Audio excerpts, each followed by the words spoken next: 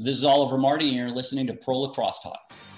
Right off the bat, there's Lyle Thompson. Courier, ballgame. Charlie O'Miller showing off those shifty skills. Schreiber driving hard down the alley, and he scores. What a goal from Josh Bird. Kayla Trainer fires to score. Are you kidding me? By Dylan Warren. Gets topside wrap. Oh, scores!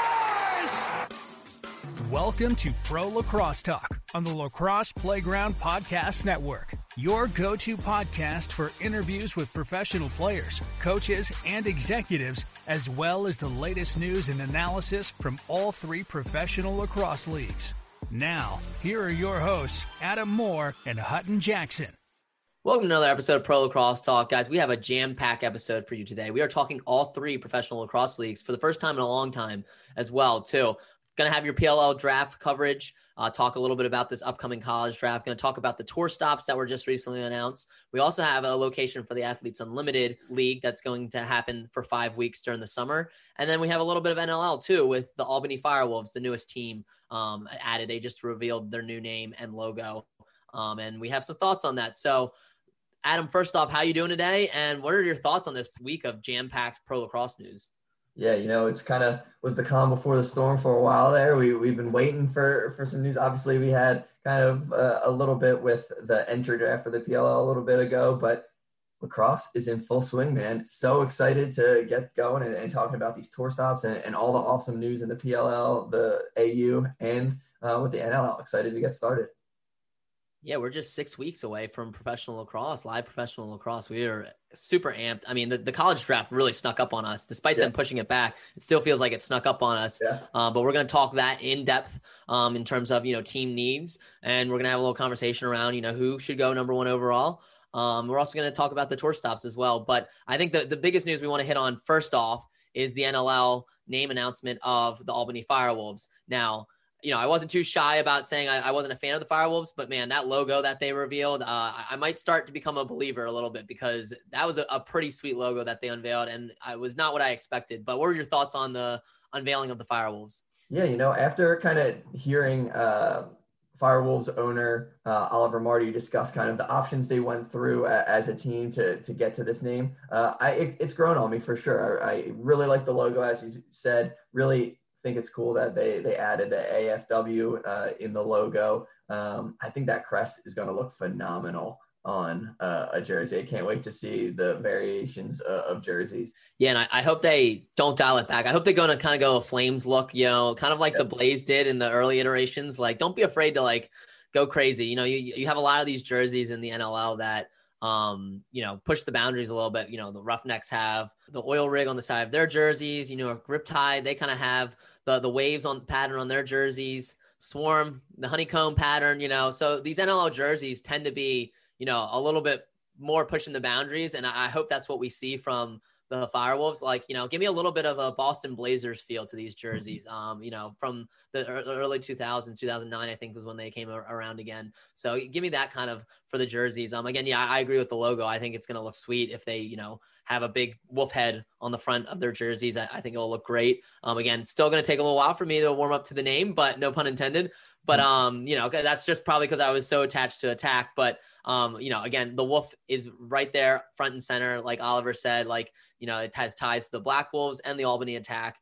They really wanted to pay homage to both those teams that came before them. So, there's a lot of thought that went into it. And, again, that wolf head is menacing. So I'm glad they went all out. I'm glad it's not, cartoony at all. It is it's fierce. And I think this team's going to be fierce on the floor too, because as we remember, we're 2 years removed now from, when they were last on the floor, but they were the top team in the NLL. Obviously Callum Crawford left in free agency to go to the Riptide, but this team's going to be pretty formidable on the floor. So definitely excited to see them take the floor in December. Now let's move on to another league that's going to be its first iteration this summer, and that's Athletes Unlimited League, the Women's Lacrosse League. They're going to be playing at Maureen Hendricks Field in Boyds, Maryland, the DC metro area, for 5 weeks.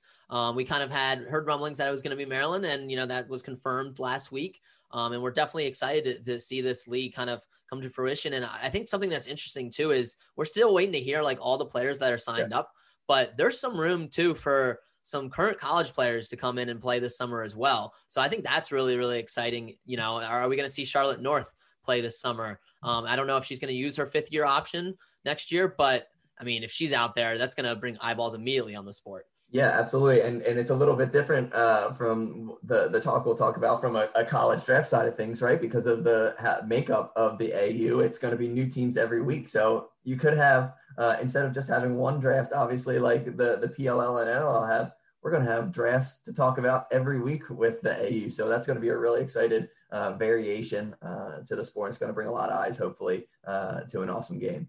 Yeah, no, and that's why I'm interested to see how these players are signed on. You know, I'm sure they'll just sign with the league, but, you know, there's going to be limited spots for a lot of top talent coming out of this women's college season as well. So definitely excited to see that iteration.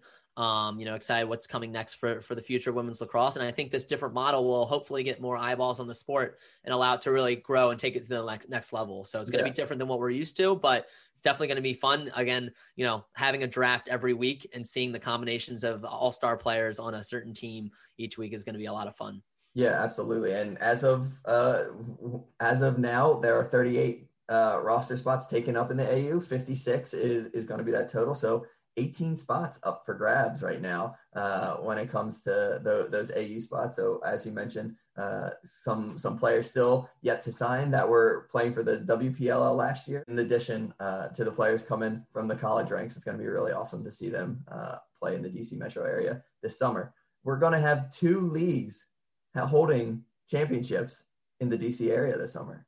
No, it's going to be fun. I thought that was like my favorite thing is the fact that the DC area is not only getting the AU league, but we're also getting the championship for the Premier Lacrosse League as well. Now, I am a native of Northern Virginia, right outside DC. So DC sports, Baltimore sports fan, seeing them choose Audi Field as the location for the championship really excited me. And, you know, we still get to Philadelphia along the way, Adam, too, in the semifinals. So I know we're planning on both being at the semifinals and the championship for the PLL, but let's dive into this tour stop schedule that they released last week as well. They're starting off in at Gillette Field in Foxborough. Kind of thought that was going to be the plan. What we're hearing is that training camp's going to be actually at Gillette as well the week prior leading up to it. That way they can have everyone quarantine, get there, you know, kind of bubble them. You know, again, I think with things opening up, there's going to be, obviously they're doing a tour model, so there's going to be a little bit less restrictions than they had to with Utah, but they're still, you know, having those safety protocols, and that'll allow them to have that opening weekend in Foxborough. But let's go through these tour stops. You got Foxborough week 1, then they go down to Georgia week 2, Homewood Field, you know, your backyard, Adam, in Baltimore, week 3, Stewart Stadium, which is, you know, was home to the Lizards for a long time on Long Island. Then they're going to Minneapolis, you know, with our friends, where our friends Epic are located. So that's pretty cool for us. PayPal Park in San Jose is the All-Star game. We've had a lot of people talk about how they really like the San Jose venue, which, you know, was something I didn't really realize until we started talking to a lot of these players about, you know, how great it was when they were stopped there in year 1. Widener Field in Colorado Springs, that's a soccer stadium. So not Denver this year, but still going out to Colorado where there's a big lacrosse population, which is great. Albany's going to show out for sure when they come to town at the Tom and Mary Casey Stadium again. And then that's the final weekend of the regular season, which leads us into quarterfinals in Utah, Salt Lake City, semifinals in Philadelphia, and then the District of Champions, Washington, D.C. for the championship. So very, very exciting. And something interesting to note is there's actually a 2-week gap between the quarterfinals and the semifinals. So the teams that are making those semifinal matchups are going to have a little bit of time for preparation. They're going to have a lot of more time too from a media side to kind of hype up the semifinals and the championship, which I think is really exciting. Yeah. And, you know, we're going to kind of get it a few breaks in this season, but we're getting up to 5 games in a weekend, Adam, which is not, I don't think what we were really expecting. We thought maybe the maximum 4, but we thought there might be some buys. It's going to be off to the races, and there's going to be a lot of back-to-backs for some teams. You know, it doesn't look like any team has to play a game after, you know, back-to-back days, but they're playing Friday night. They might be playing Sunday night as well, which is not a lot of time to prepare for another team. So Adam, you know, what do you think of this touring schedule? You know, any favorite stops, and what matchups are you looking forward to the most coming up? Yeah, you know, anytime you can get home to Philly is always exciting, especially for kind of what the stakes are going to be at the end of the season in the semis. To make a trip to the championship is always a good one. And Homewood, everyone loves playing at home, so that's also an awesome venue. But kind of from a matchups perspective, I'm really excited, at least for week 1, once they go to Gillette, to see these Water Dogs and the Cannons play. Last year's expansion franchise, this year's expansion franchise. The Water Dogs didn't get a lot of time to gel, and we kind of saw that maybe be one of the crux of their issues in the bubble last year. But they had an off season. They're going to have some time in training camp, and I'm excited to see those two teams go at it, considering how many new parts both squads have. Yeah, and it's theoretically a home game for the Cannons. Obviously they're not location-based anymore, but their ties are very strong to the Boston area, both player-wise and, franchise-wise. So, yeah, I think it's definitely going to be an interesting one. Some of these matchups, too, not particularly maybe cities-wise, but just based on the personnel, I'm really looking forward to see Rob Pannell facing his old team in the Atlas. Obviously, it will be fun to see the Atlas play the Cannons as well. Paul Rabel facing his old team. Brent Adams facing the team that picked him up in expansion and then traded him away. So Brent Adams has a little bit of revenge, I think, facing a lot of different teams this year. So those are some matchups.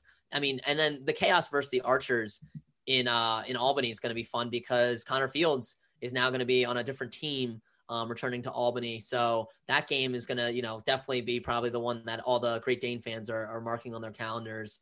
And then, the Whipsnakes going up against the Cannons is another one too. That's going to be really interesting in week 2 because they're theoretically the defending champs.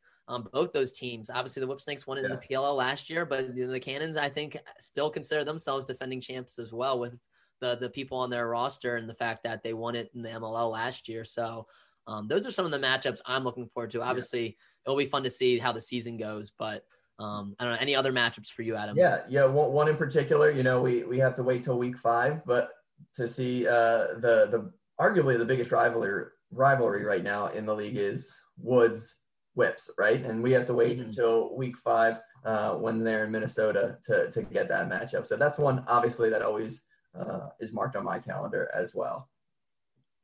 And as I alluded to, something that's kind of interesting is the fact that some teams are going to have a lot of back-to-backs. So we had actually one of our listeners throw out a tweet and tag me in it. And he looked at, the back-to-backs that teams have to face when they have a doubleheader weekend. And so pretty much determining what is most favorable for a lot of these teams. And the Chrome are playing people on a back-to-back 4 times this season. The next closest is the Cannons and Archers 2. And then you have Chaos are only playing a team coming on their second game of the weekend once, Atlas only once, Water Dogs once, Whipsnakes once, and Redwoods 0 times. So Redwoods, the schedule didn't do the Redwoods any favors. They're not playing any teams on short rest, where they'll actually have some short rest weekends themselves. All teams will, but, the Chrome are really going to probably benefit from having to face a team that had already played a game on a Friday. It looks like, 4 times this season. And obviously scheduling is tough when you're dealing with 3 days in a weekend. So, obviously that not really, it wasn't anything purposeful, but Chrome benefit a little bit from that. So shout out to Matthew Amato who discovered that little tidbit on the scheduling and for him doing that research. But yeah, it's going to be interesting. Obviously these are our matchups we're looking forward to just on paper right now. That's going to change by week 2 or 3, depending on where teams are at in the standings. It's going to be interesting to follow kind of the standings too, because teams are going to have played more games than others throughout the season. It won't be till the very end that team. So you might have a team that has a doubleheader towards the end of the regular season that's going to need to win both those games, or maybe is waiting to see what another team does. So going to be a lot of playoff races facing, and we're not sure if all teams are going to make the playoffs or not. We're still waiting on those details. I think it might be maybe everyone makes it, but 2 teams get a bye is what it looks like with the 3 playoff matchups that opening weekend. That would probably make the most sense to have 6 teams play each other with the other 2 getting a bye, but we'll definitely see. Have to wait and see how that works out. Maybe, you still have 2 teams that are at the bottom playing for a draft pick where the other 2 teams are playing in, and you give the top 2 seeds a bye. I think that's probably how it's going to shake out because you got 3 games in the quarters, 2 games in the semis still, 1 in the championship, obviously. So I think that's probably how it's going to shake out. But again, that's all speculation at this point. We'll find out soon enough. But that wraps up our discussion of the tour schedule. We have something bigger coming up very more imminently, and that is the college draft in a week. So we're going to take a quick break, hear a word from our sponsor, Duke Cannon, and then we'll dive into that discussion.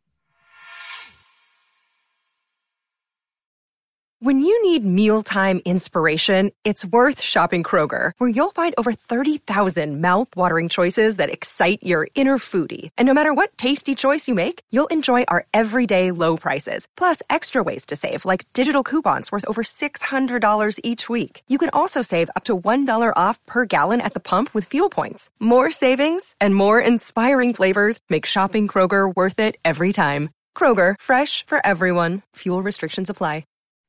Today's episode is sponsored by Ducan Supply Co. Ducan is a men's body care brand that features an array of military-inspired products, from their signature big-ass bar of soap to their bourbon-infused beard oil. I personally use their Big Bourbon beard oil that's made with a hint of Buffalo Trace. I like the oak barrel scent that it gives off, and it makes me feel good about my beard, even if it's not as nice as the one that Adam's sporting these days. As an Army reservist, I also love that they donate a portion of their proceeds to U.S. veterans. So go ahead and check out Ducanon, use our code LAX10 to receive 10% off your order, and find your own signature scent. Welcome back to Pro Lacrosse Talk on the Lacrosse Playground Podcast Network. Welcome back, everyone. Now it's time to dive into the PLL college draft discussion. We have a lot to talk about. I think the biggest is, who goes number one overall. For a while, I think Michael Sowers seemed to be a lock, but that's starting to be a little bit less clear and clear. Not based on Sowers. I think he's still playing well at Duke. But I think based on these teams' makeup. But we're going to go through each team's needs. But let's first start about this discussion. Paul Kark put out his big board and his top three potential number one picks. And he had Michael Sowers, Jared Bernhardt, and Jeff Teat. Now, Jeff Teat hasn't played this year because Cornell was not able to play. Michael Sowers is on Duke, and while he's been playing well, I think, against the ACC competition, he probably isn't having as good a year as he did when he was at Princeton last year to start and during his career. And then you got Jared Bernhardt, who's really lighting it up for Maryland, but he's a little bit of a different. He's more of a attack midi hybrid. So a team that may need a Teat or Sowers may not necessarily go after Bernhardt, and vice versa. A team that's going after Bernhardt might not need the other two. So regardless, all three of these, I think we can safely say, are generational talents. They're going to make an impact in the PLL. But if you have the number one pick, not necessarily saying you're Coach Rubio with the Atlas, but let's say clean slate, your team, it doesn't matter what your team makeup is. If you're picking one guy to go number one, Adam, who are you picking? It's tough. They're all generational talents, as you mentioned, but I think you mentioned him. He hasn't played this year. He's going to be very ready to go once the PLL kicks off this summer. And I'm going to go with Jeff Teat. He's super versatile. Michael Sowers can play and destroy people's ankles at X. Jared Bernhardt, as you said, is a super versatile guy, but I really think Teat is the guy I'd go with. If he does go number one, he'd be the second player in the last couple of years to get drafted in number one in two different leagues since Lyle Thompson in 2015, only third player in Pro Lacrosse League history to go 1-1 in both drafts. He's just a phenomenal talent. He's going to be ready. He's going to have the rest he needs. And I think he's a phenomenal pick, especially, I know you said not necessarily taking that selection as Coach Rubio, but I think he'd be a phenomenal fit in particularly for that Atlas squad. Yeah, no, so you mentioned you put him in good camp. You had Lyle Thompson, who was drafted by the Launch and the Swarm first overall. And then you had Kevin Crowley by the Hamilton Nationals and the Philadelphia Wings. Original Philadelphia Wings, who are now the Albany Firewolves, when we had after a few moves. But yeah, no, very interesting. That's some good company that Teat would be in if he is drafted number one overall. I agree. I think Teat's the most complete player, probably available in this draft on the offensive end. Again, it's interesting though, because the Atlas do have Mark Cockerton and Chris Cloutier. Now, again, if you ask me who's the best of those three, I'm going with Jeff Teat. Especially, he's a little bit younger than both those guys, or particularly Cockerton. Cloutier is not too far removed from a championship win with UNC. But, again, I think you make room for Teat, right? And I think they really like Eric Law behind. A lot of people are like, well, Sowers would be that guy at X, and I think he would. But you got to look at what the Atlas have done in the past, and it's not necessarily like to say that's what they're going to do this year. But they like to invert a lot with John Crawley, Joel Tinney. Obviously, you got Eric Law, who's, can play from X, but also is, a crease presence as well. And then, they picked up Dan Baccaro in this entry draft. So, yeah, they have a lot of pieces there. That's why it's like, on paper, I don't know if Sowers or Teat is definitely like the like perfect fit on the Atlas for both of those guys, but they're also way too good to like pass up on both of them as well. So it's going to be one or the other, I think. But I'm going to lean towards Teat as well. I also think Jared Bernhardt could be a good guy for this Atlas team as well. If you run him from the midfield, they still have the guys that they want on offense. Brendan Sunday can play attack. Again, we already mentioned Dan Baccaro. So I'm leaning towards Teat. Wouldn't shock me if it was Sowers too. I'm not in the camp that, it's Sowers or bust at number one. And I think, if you look past the Atlas to number 2 pick with the Water Dogs, I think Sowers is a much better fit on the Water Dogs, because I think Coach Copeland wants, that more traditional X-run offense where you have Sowers from behind and then he can feed, Ryan Brown and Kieran McCardle. Like those guys are righty and lefty shooters. They can play in a variety of different ways. They can, find space, off of picks. They can still dodge too, but those guys are shooters. And, we got Feeder and Sowers. Those are much clearly defined roles. And that was something that the Water Dogs were lacking last year, is there wasn't a defined role for a lot of these attackmen. So I think, they cleared it out a little bit, added a piece in Ryan Brown. And I think Sowers would fit in much better on the Water Dogs than necessarily the Atlas. But again, we're talking about Michael Sowers and Jeff Teat here.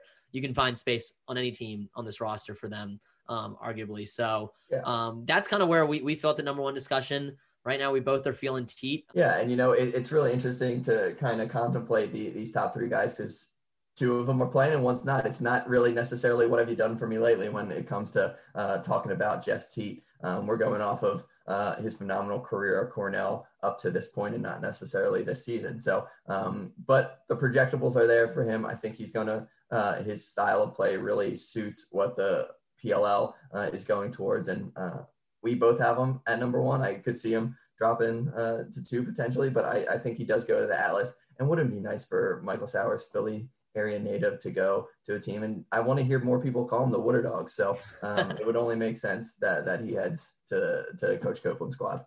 Yeah, and with Michael Sowers too, which I think is interesting, is it's like, we've seen a lot of we haven't seen any of Teat this spring, which kind of makes him not as top of mind. But then Sowers is kind of the opposite effect. Like he's going to a crowded Duke team that has a lot of talent on that team, whereas when he was at Princeton, he was the guy and he had to be the guy. And now he's kind of taken less of a star role, not because he's not still a star caliber player, but he's had to do less, on this Duke offense. And he's still performing at a high level. So it's not to say that he's not, performing at a high level, but I think that's why, his draft stock is maybe fluctuating a little bit, whereas he was the consensus number 1 for a while now. It's kind of like, well, let's, slow our roll a little bit. There's still a lot of talent out there. So again, I'd be shocked if, Sowers falls any lower than 2 or 3. But I also don't think he's a lock necessarily for number 1.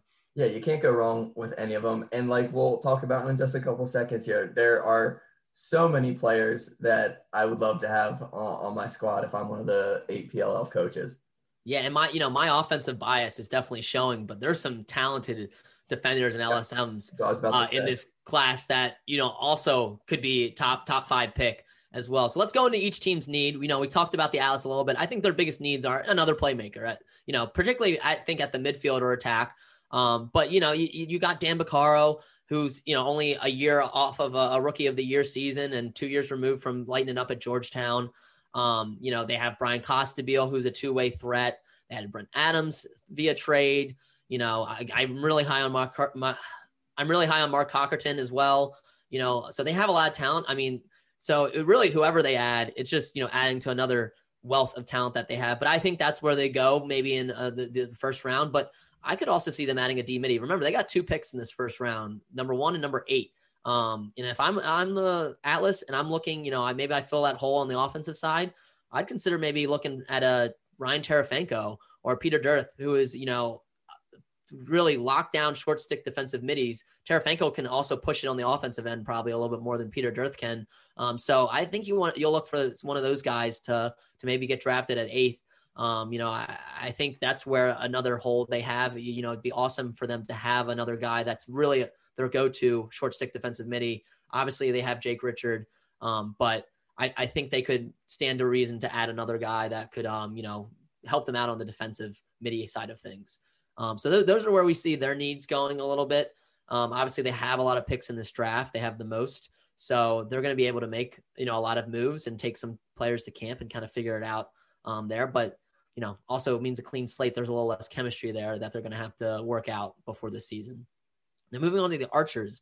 The Archers are an interesting spot. This kind of leads us to the number 4, number 5 discussion, because right now you have the Redwoods at number 4 and the Archers at number 5. Both those teams, I think we would both agree, are a dominant face-off guy away from being a contender. They're probably already contenders as is, but a face-off guy would cement them as one of the contenders of the PLL this season. And the Archers right now, I don't think they can get TD without trading up. The Redwoods are going to take the best face-off guy available, and I think they have their eyes set on TD Ierlan. Now, the Chrome are sitting there at 3, pretty content with where they're at, I think, in all position groups. I think they would stand to reason to maybe draft another defender. I'm kind of leaning towards a JT Giles-Harris. Maybe they draft Jared Bernhardt, bring him on with his brother Jesse Bernhardt. They have a lot of options. But if I'm Coach Sudan, I'm probably fielding some questions from the Archers and the Redwoods. I think I'm having some open dialogue with Nat St. Laurent and Chris Bates, because if I'm Nat St. Laurent, I think TD falls to me at 4 unless the Archers find a way to jump me. So maybe, you're not that comfortable at 4 and you try to trade up. And we've already talked to Coach Nat St. Laurent. He has been making some moves in the draft front with the possibility of trading some more draft capital to get a guy that he wants. Now, we don't know who that guy is. I think we can both assume it's TD, but he made that Andrew Q trade to add another draft pick. I think he intends to move up in this draft. I think he's looking to make a deal with the Chrome, and maybe it's just a flip-flop of let me pick at 3, I'll let you pick at 4 and give you another draft pick. And maybe that's all it needs for the Chrome. And they're like, sure, we'll take another draft pick, get another player, and still get our guy that we want. Because I think, they're leaning towards maybe JT Giles-Harris. I don't think they're going to take a face-off guy is essentially what I'm saying. Maybe they'll get lucky and be able to take a guy that drops, if it's not Teeter Sowers at 1 and 2. Yeah, no. And another thing to know when it comes to a potential trade with the Woods, they don't have a second round pick right now. Right. So they don't pick until the last pick of the 3rd round after number 4. So it could be a future first or something to make that jump, right? Where it'll be interesting. We're still in that early stage where the dynamics of and we talked about this in previous pods, the value of draft picks and how draft capital is utilized in a number of situations. So it'll be interesting to see if there is a bidding war for Coach Sudan for that 3rd pick. Yeah, because if you're the Archers at 15, maybe you're comfortable with a Gerard Arceri or, a Kyle Gallagher. But, they're still not TD. I think TD has proven, right off the gate, even with Denver, only losing 1 face-off out of, his first 25 as a Pioneer. He's going to be that dominant, I think, at the PLL level. There's definitely going to be some stiff competition, between Trevor Baptiste and Joe Nardella. So it's definitely not going to be, and Max Adler too. So it's definitely the face-off game is going to be, again, wide open this year, I think, once again. But as for TD, I think he cemented himself as the top face-off guy. He went number 1 overall in the MLL draft last year for a reason. And I think, if the Archers have their eyes on TD, they're going to have to, make some moves to get there. And maybe that's giving up some picks that they have. So yeah, we're going to have to see what the Redwoods do. I think Nat is being smart, though, about not feeling comfortable at 4, because, if you look at how it shakes out, they theoretically should get TD at number 4, but you can never, not be looking at the other teams across the way, that are potentially trying to jump you and take the player that you want. So definitely interesting there. But yeah, as we said, Archers, I think face off, two-way midi, I think they could, stand to benefit from too. They have a lot of great offensive guys, but they could use a guy that can play both ways, like a Dox Aiken. So, and maybe, Tarafanko is another guy that they kind of look at too, but, they do have some really solid guys on the defensive end and really solid guys on the offensive end. So that's why I think you look for a little bit more versatility at the midfield, if they're not getting their face-off guy in that first round. Moving on to the Cannons, they're a team that I think could also benefit from maybe adding a few more defenders, maybe a midi as well. I think a lot of people are really high on Jared Connors, but when it comes to the draft conversation, it kind of leans towards the offensive end. He could go top 5, so I don't know if Jared Connors falls to the Cannons where they're at, but he's another one at 9. You know, I doubt it. I think he's going in the first round, but I think they will have luckily a chance to maybe get a defender. If it's not Jared Connors or JT Giles Harris, then maybe a Jack Hilty, you know? So they obviously have a good group of defense from that expansion draft and from that entry draft and even the waiver wire. But, you know, they're kind of in wait and see mode because they have 8 picks before them before they can actually pick a player. But, you know, on the midfield side of things too, I think they would stand to reason if they could get a deep threat. You know, maybe they get a Connor Kirst or a Mac O'Keefe, you know, that can shoot the two-pointer, because right now that's very important in the PLL. And they have Paul Rabel who can shoot from range, and also, you know, Connor Busick, who's probably behind Mike Janachuk, one of the best from 2-point range. So they have some availability there, but you know, they're pretty set. What do you think about the Cannons, Adam? Heck, you mentioned Dox already a little bit there. I think he'd be an awesome addition to that Cannon squad.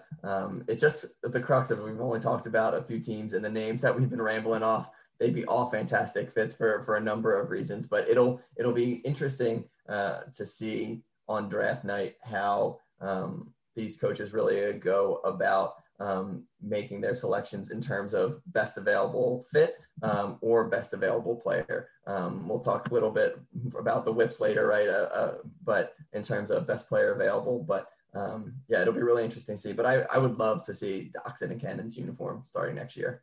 Yeah, and I think they used the entry draft to kind of fill the needs, and now it's going to be kind of best player available because there's so much talent in this college draft. Yep. But then it's hard for us to predict because we're also looking at their rosters and saying, well, these are their needs, you know, but really, if you look at all the rosters, there's really not a team that has like super strong needs other than maybe the 2 that need the face off. And, you know, I think the Water Dogs again could stand or use another playmaker, but you know, a lot of these teams are pretty set already after just going through the entry draft. Now, that's not to say that these college players aren't going to be able to take spots from current pros. I think they will. So that's why it's interesting. Like, you know, we're talking about needs right here, but it probably is going to flow more best player available as we go throughout the night. Yeah. And that just makes why I'm so excited to see footage from training camp for battles for a roster position. I know I'm thinking ahead already, but training camp is going to be a really intense scene for a lot of players trying to hold on to spots or make rosters for the first time or later in their career. Yeah, it's going to be really competitive. And, you know, who knows, like we have a full season ahead of us. There could be guys that, you know, somehow missed the cut on a training camp. And then, you know, later in the season, there's moves made, they get brought up or whatever. We saw that happen a lot in the, you know, 2019 season. So that's also a possibility. And with this wealth of talent in the player pool, you know, as we mentioned on the previous pods, like a couple of guys that are still waiting, you know, to get picked off of waivers, like there's going to be some opportunities later in the season for guys that, you know, probably deserve to be playing in the pros, but maybe not, don't make a roster necessarily. So we'll definitely see. Let's move on to the Chaos. I still think they need some defensive help, you know, whether it's on the defense or LSM. You know, they got Troy Ray back, which I think was big at LSM, but Matt Reese, we don't know if his availability is going to be every weekend. Hopefully it will be for them. He was able to play a lot in the 2019 and 2020 season as well, but I think they could use some more defenders. I really do. And I think, you know, if JT Giles Harris or Jared Connors is available for them at 6, I think those are great picks. Maybe those 2 guys are already off the board and they get a Jack Hilty. You know, I think those would be great.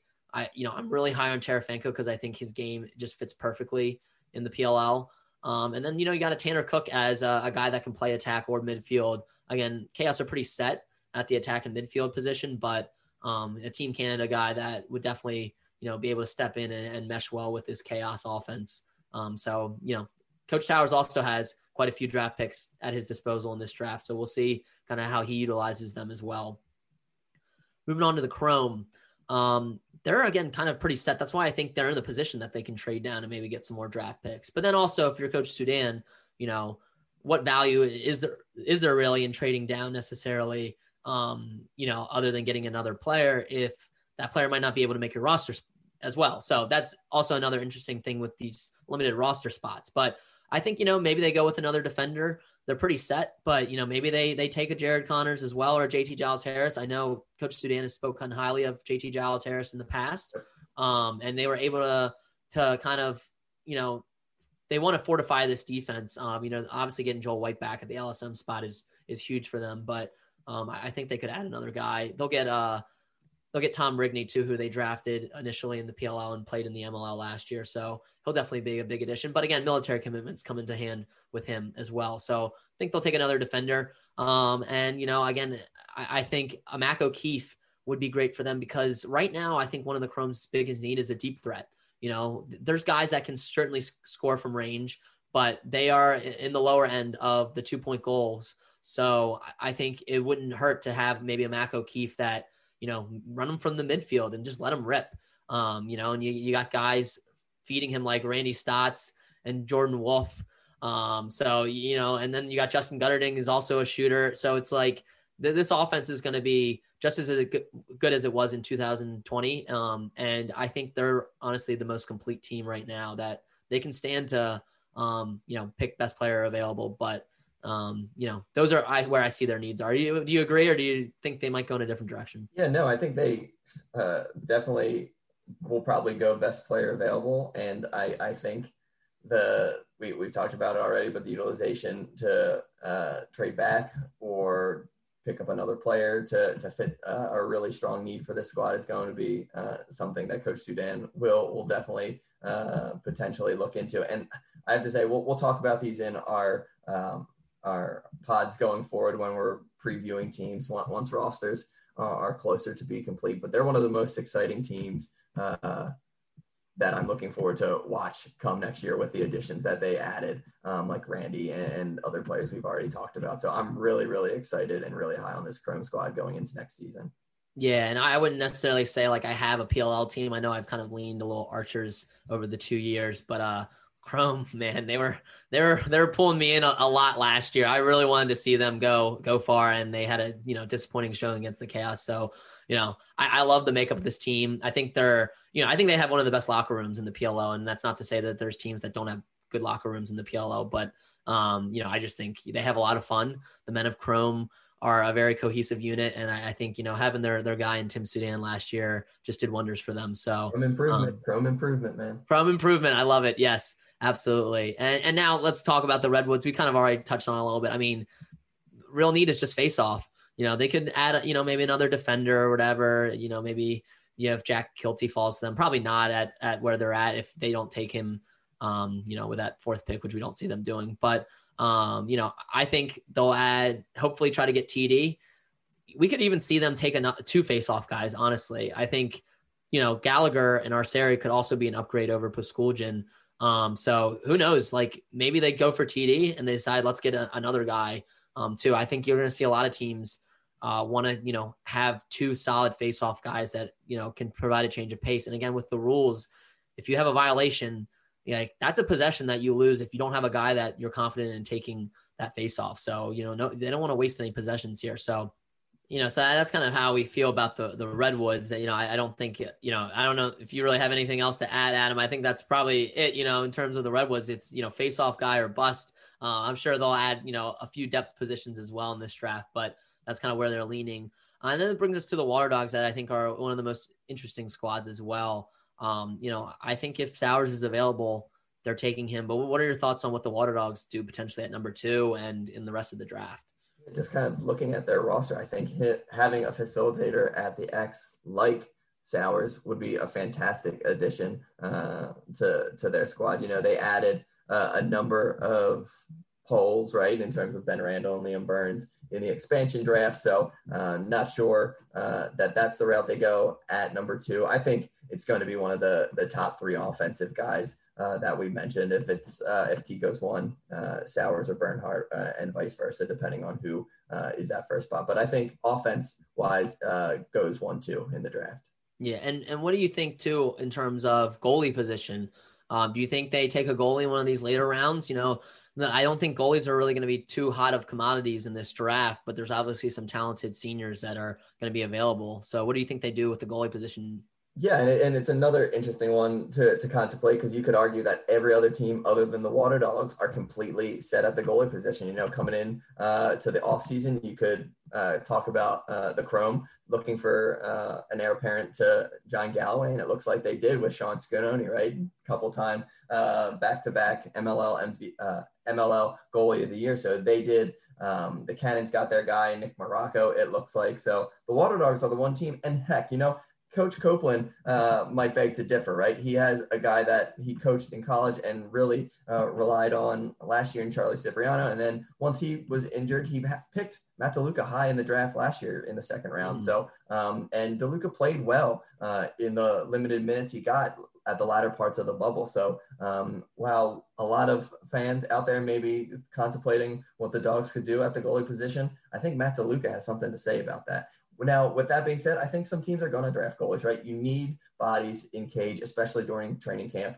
You talk about how many quarterbacks are on rosters and whatnot in the NFL during training camp and roster cuts and whatnot. Yeah, and I could see certainly the Water Dogs picking up a goalie in maybe one of the later rounds, like an Owen McElroy out of Georgetown or Drake Porter, Mike Adler, the guys that come to mind at the moment. But not just the Water Dogs, I think there's going to be some fun competition while those maybe first string spots are taken up at the moment. Those backup positions are going to be just as competitive when it comes to the goalie position this coming summer. When we mentioned goalies as it relates to the Water Dogs, another team that was looking for a backup goalie was the Whipsnakes. They actually filled that void a little bit with Reed Junkin, who they picked up in the waiver wire. Doesn't mean they won't add another goalie, I think, in this draft. We could see Owen McElroy or Drake Porter or even Mike Adler going to them. I think it'll be a later round, though. I think they're going to go best player available, which, as we talked about, they're a team that doesn't really have necessarily any specific needs. So they'll probably go best player available in this draft.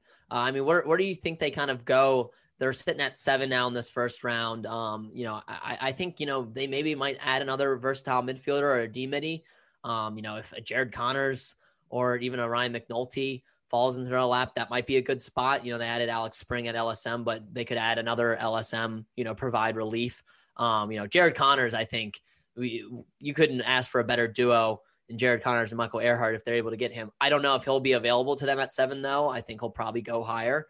I don't know where, but what do you think the Whipsnakes do? Yeah, man. If in one off season they're able to add a guy like Chris Aslanian, somehow Brian Cole, and Jared Connors falls to them, I will question the league itself, right? No, just jokes aside, like if they have the ability to add a guy like Jared Connors, that'd be an absolutely phenomenal pickup for them. I think, like you said, they go best player available. I think they are able to fill some holes in some finite places that just make them that much better for that three-peat run. So I don't have too much to say about the availability in terms of who they could potentially pick up, but I think they go best player available when it comes to filling some small holes that we might not even realize that Coach Staggs is really looking to fill.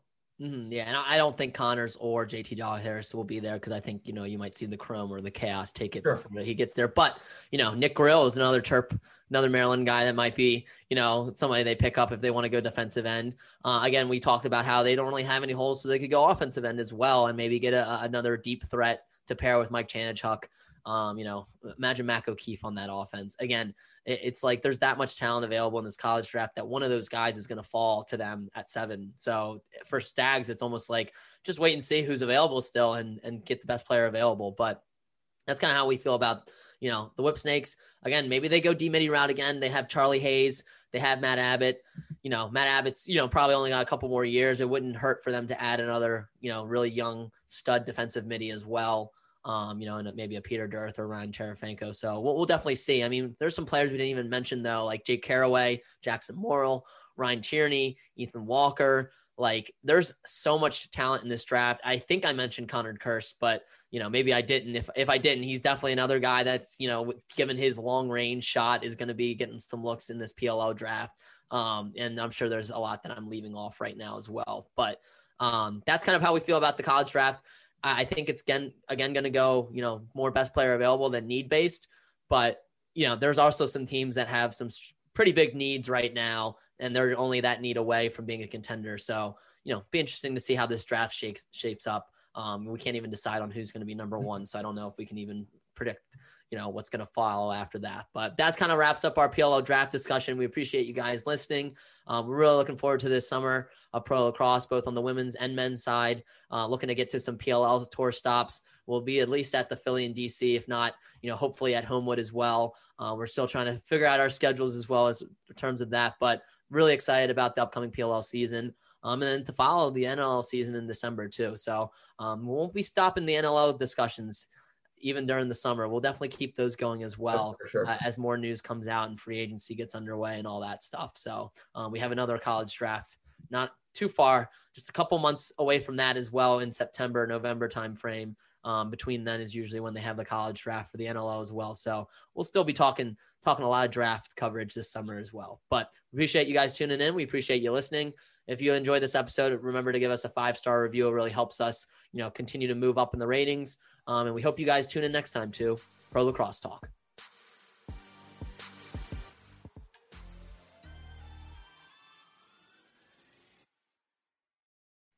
Today's episode is sponsored by Dukan Supply Co. Dukan is a men's body care brand that features an array of military-inspired products, from their signature big-ass bar of soap to their bourbon-infused beard oil. I personally use their big bourbon beard oil that's made with a hint of Buffalo Trace. I like the oak barrel scent that it gives off, and it makes me feel good about my beard, even if it's not as nice as the one that Adam's sporting these days. As an Army reservist, I also love that they donate a portion of their proceeds to U.S. veterans. So go ahead and check out Dukannon, use our code LAX10 to receive 10% off your order, and find your own signature scent.